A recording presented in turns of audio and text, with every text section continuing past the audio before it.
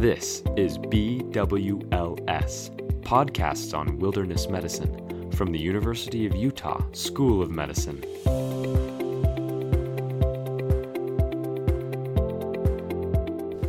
This is Richard Ingebretson from the University of Utah School of Medicine. Today we have an adventure podcast. I have a special guest, Forrest Streeter, who did something very incredible. He hiked from the two borders, from Mexico to Canada on the Pacific Crest Trail. He had an amazing experience, and he's going to tell us about it. Forrest, when did you do it and why? Well, first things first, Rich. Thank you so much for having me today. I'm really excited to talk about it. I started last May when it was already really hot because I had to finish my degree at the University of Utah. And as for why I did it, I think I'm absolutely crazy. And I had just never really done anything for myself. You know, I've just been going through school and doing all these things for the next step, but this has just been something that's in my family for generations, and I've always wanted to try it, so it's just time to go for it. What is the Pacific Crest Trail? Tell us where it is, how long it is, and so forth. The Pacific Crest Trail is one of the big three backpacking trails in the U.S., with world-round wilderness going from just outside of San Diego in California on the Mexican border all the way through the Sierra Nevada, Northern California, up through Oregon, and all the way through Washington to the Canadian border. Who did you go with? Every season, there's about 2,900, 3,000 something strangers. So I didn't actually start with anyone, but almost immediately I had a big group of friends. It's a very unique environment out there. Everyone is kind of very humbled by the extreme weather and conditions of backpacking so long every day. So you kind of commiserate and become really close really quickly. Why did you decide to do it alone rather than organize it with friends? I have always had a really tight-knit group of friends through school and was just looking to do something new and meet new friends. And I always knew I'd have my old friends to come back to, but was just really looking forward to meeting new people and reinventing myself a little bit. And so something to think about when you're doing a 2,600-mile journey is preparation. You know, there's so much food that you have to worry about, and what are you going to be sleeping in every night? What kind of gear do you need? And how are you going to carry all that over the course of 20 to 25 miles, sometimes over 30 miles in one day? And so there's a lot of planning, preparation, and research that goes into a trip like this. So for the good last semester of my undergrad degree, I was kind of using a lot of my time to plan and make sure I had everything in order before I left. And so one of those things I had to consider is what to take in my first aid kit. I have my EMT, so of course I was thinking emergency medicine. What kind of situations would I get myself in the middle of wildfire season? People take falls, fall in rivers. People get sick. You know, I had a friend get altitude sickness up at 12,000 feet as we were climbing Mount Whitney. And so there's a whole realm of things that you have to think about, but you can't exactly just strap an ambulance onto the back of yourself. So you really had to pare down what you really, really needed. And sometimes that left us high and dry, but that's just the price you pay. And so once I actually got out there, of course, it was an entirely different thing than I expected. This year, 2021, actually ended up being the most dangerous year for the PCT, with a couple people dying and several people having to be airlifted. Right away, middle of May, early June, as we're hiking through the Southern California desert, there was a myriad of heat injuries, heat stroke, and exposure to the sun all day long. So first, what we had to do was avoid it. You know, you're kind of playing by the sun's rules when you're out there.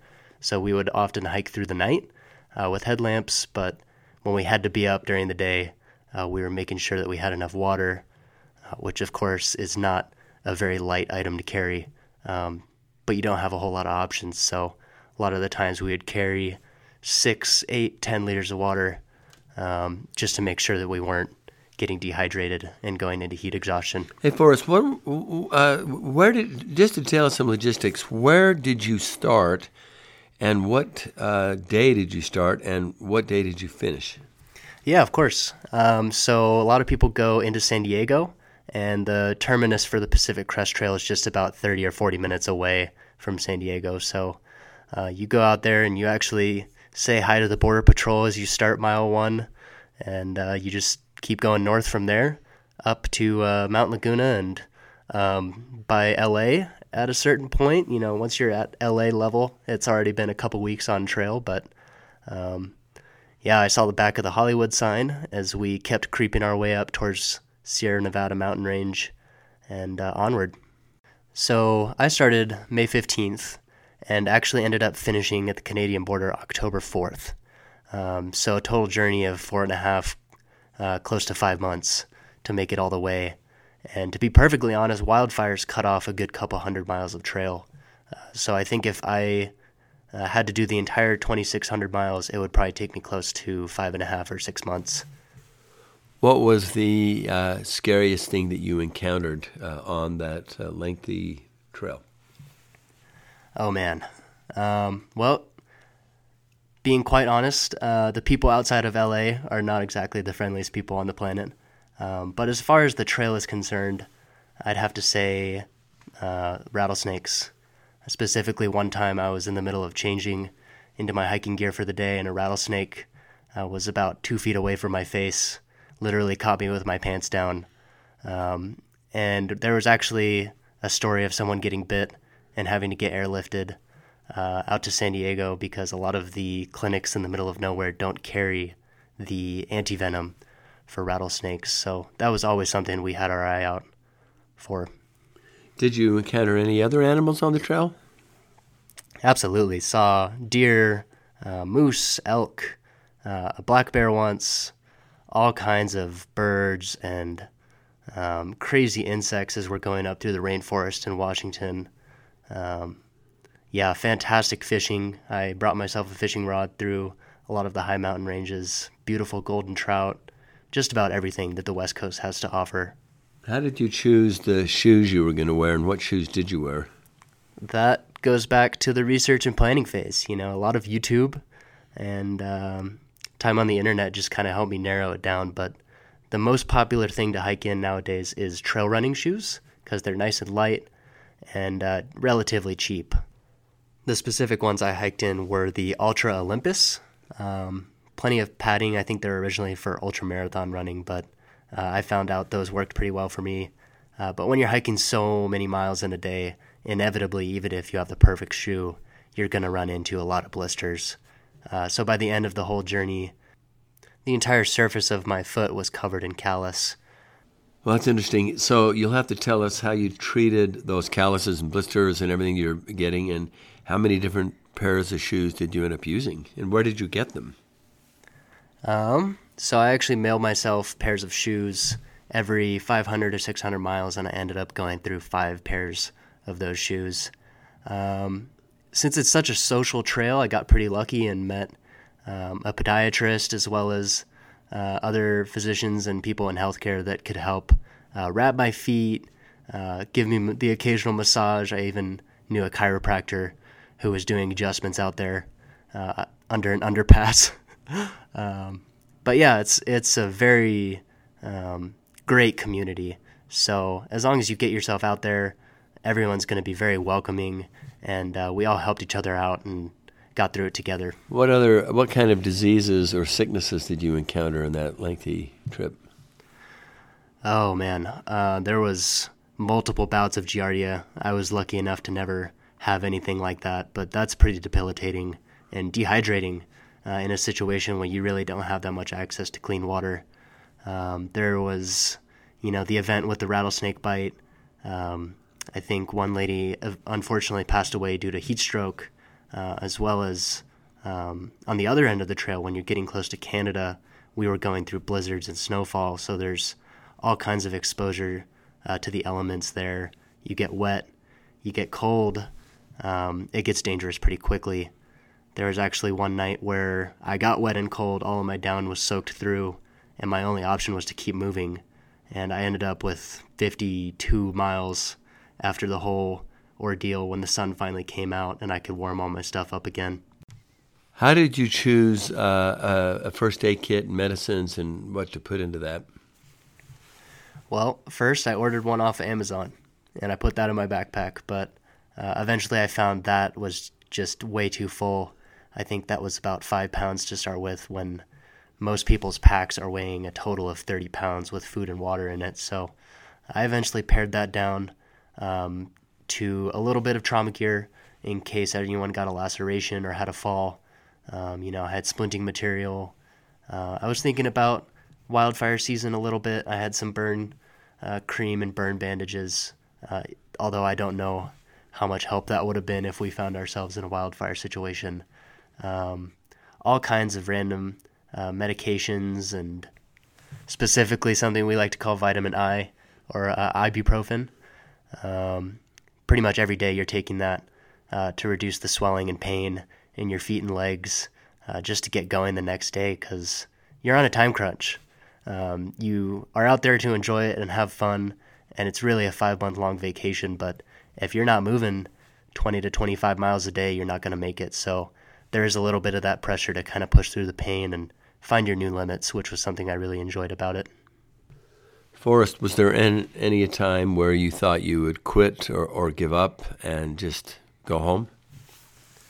Yeah, 3 times, all having to do with the wet and cold. I didn't mind the heat as much. I've lived in hot places all my life, but when I got up closer to Canada, which is when you would think I'd have no problem pushing through and just hitting the finish line, that was when I really started to think about quitting. But I have my friends, my family, and my girlfriend to thank for just talking me through it and keeping me going on such an amazing journey. Did you camp with these friends that you met? Were you with them for most or all of the trail?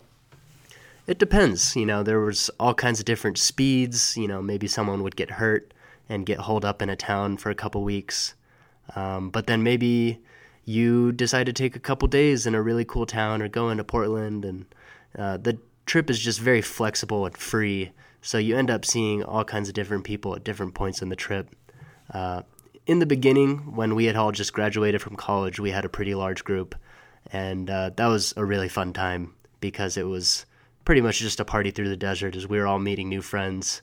It was a brand new experience. But eventually everyone finds their pace, their tight little clique, and they just go with that.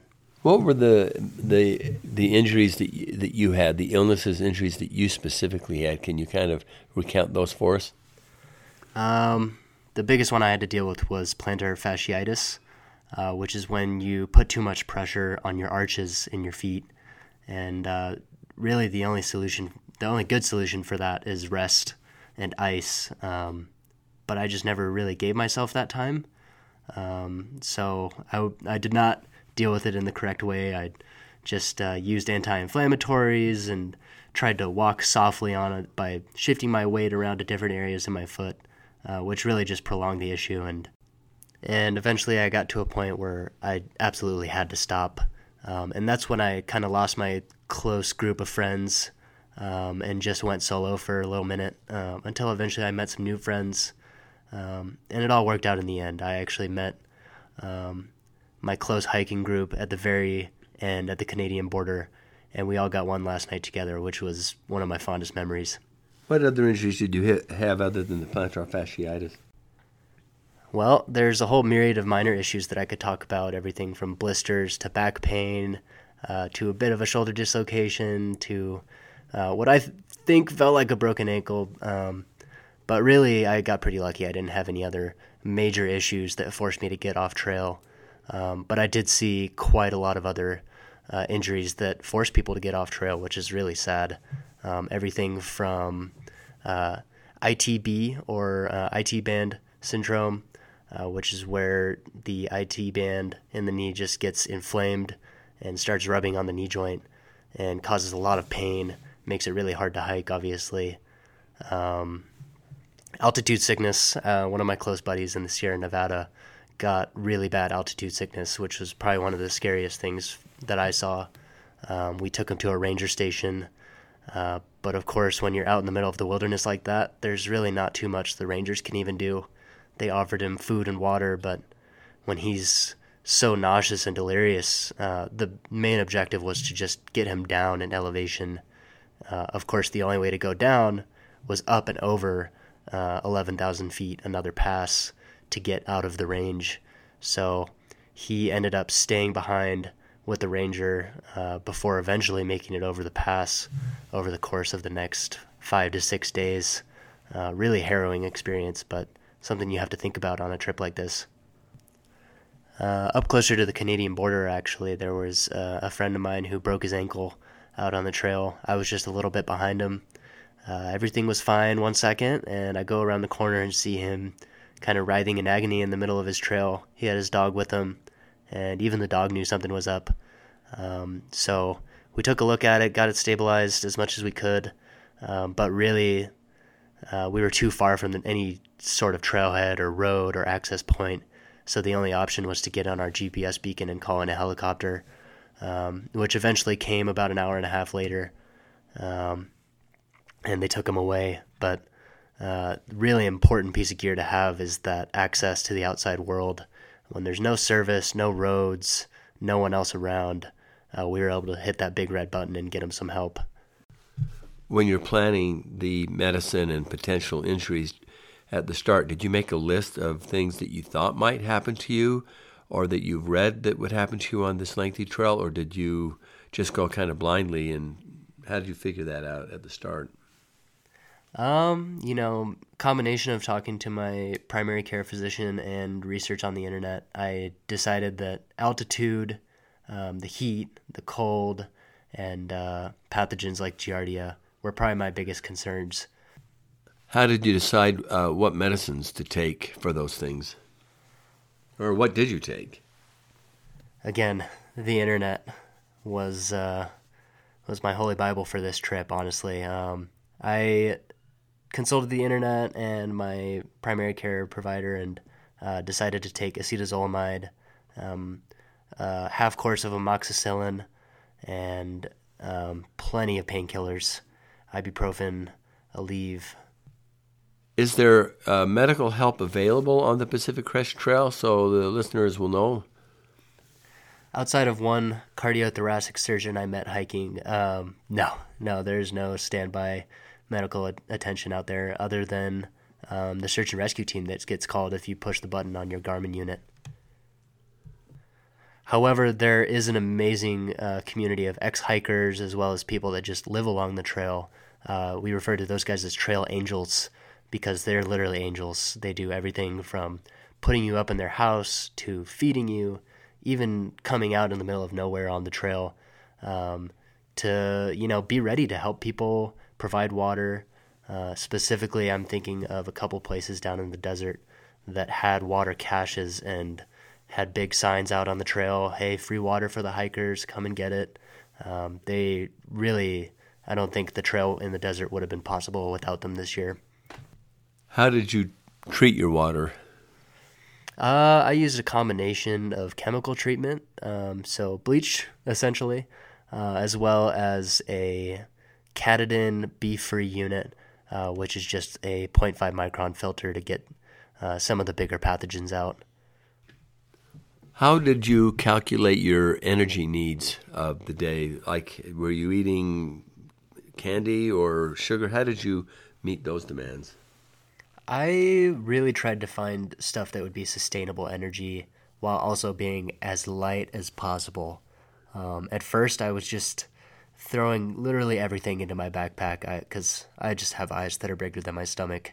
But eventually, I had to figure out a way to pare everything down and eat light more than anything.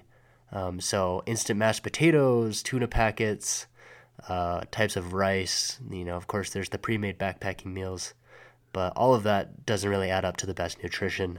So at the end of the day, at the end of the trail, I had to do a lot of eating to make up for the weight that I had lost. How many calories a day were you trying to eat? The internet said that I would have to eat about 10,000 calories a day to make up for the energy expended on a 20-mile hike. But realistically, I was probably only able to eat 6,000 or 7,000 calories a day, which is hard enough to do as is. How much weight did you lose? I started with a freshman 15. I actually gained like 12 or 13 pounds.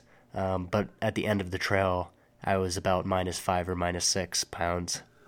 And were you able to communicate? You said you had just these spot messengers. Did you have sat phones or anything that you could contact people? Southern California is one big city, so I had plenty of cell service down there. But as we got up north into the mountain ranges, rural Oregon and Washington especially, there was sometimes not even service for the GPS units. So very isolating experience sometimes, and very connected at other times. How did you communicate with family so they wouldn't worry, your friends? I gave them a decent timetable, when they could expect a call from me, and I'd give GPS updates so they could kind of follow my progress all the way up. But really, you can't keep them completely updated. So if they didn't hear from me a couple days, then maybe they'd start to get worried and call some of my friends or, just do stuff like that.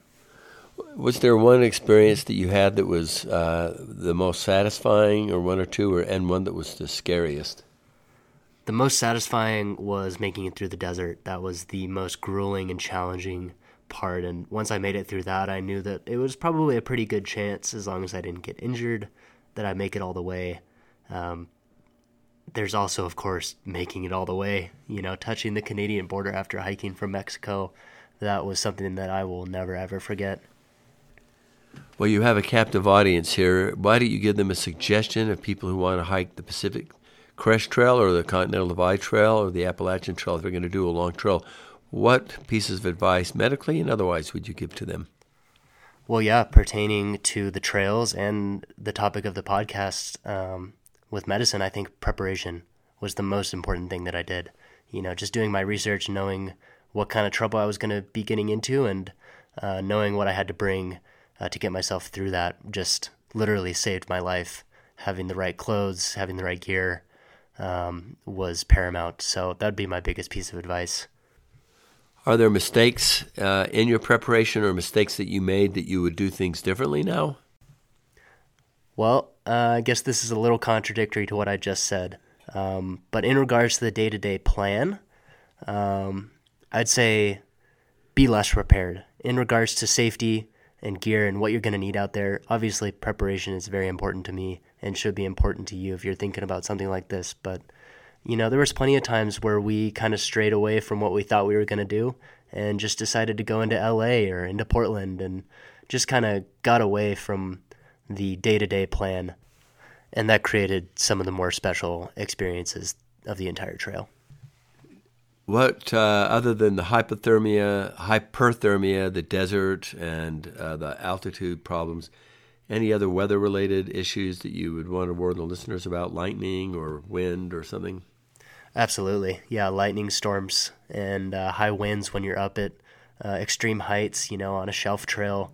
Those are all things you want to be thinking about. But again, preparation, knowing what you're walking into, can save you from having to deal with the situation. Yeah. What about the wildfires? Wildfires were especially bad this year. I think California had its number one biggest wildfire in history. Man, that one's tough. I don't know if there's really too much you can do about those.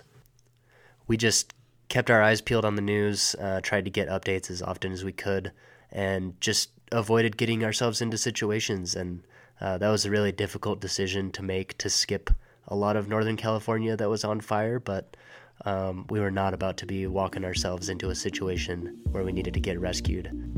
Well, it's a fascinating story for us. We're very glad you told us. We're glad you did it, and we're glad you came back safe and were able to share your experiences with us. This ends this adventure podcast on hiking the Pacific Rim Trail.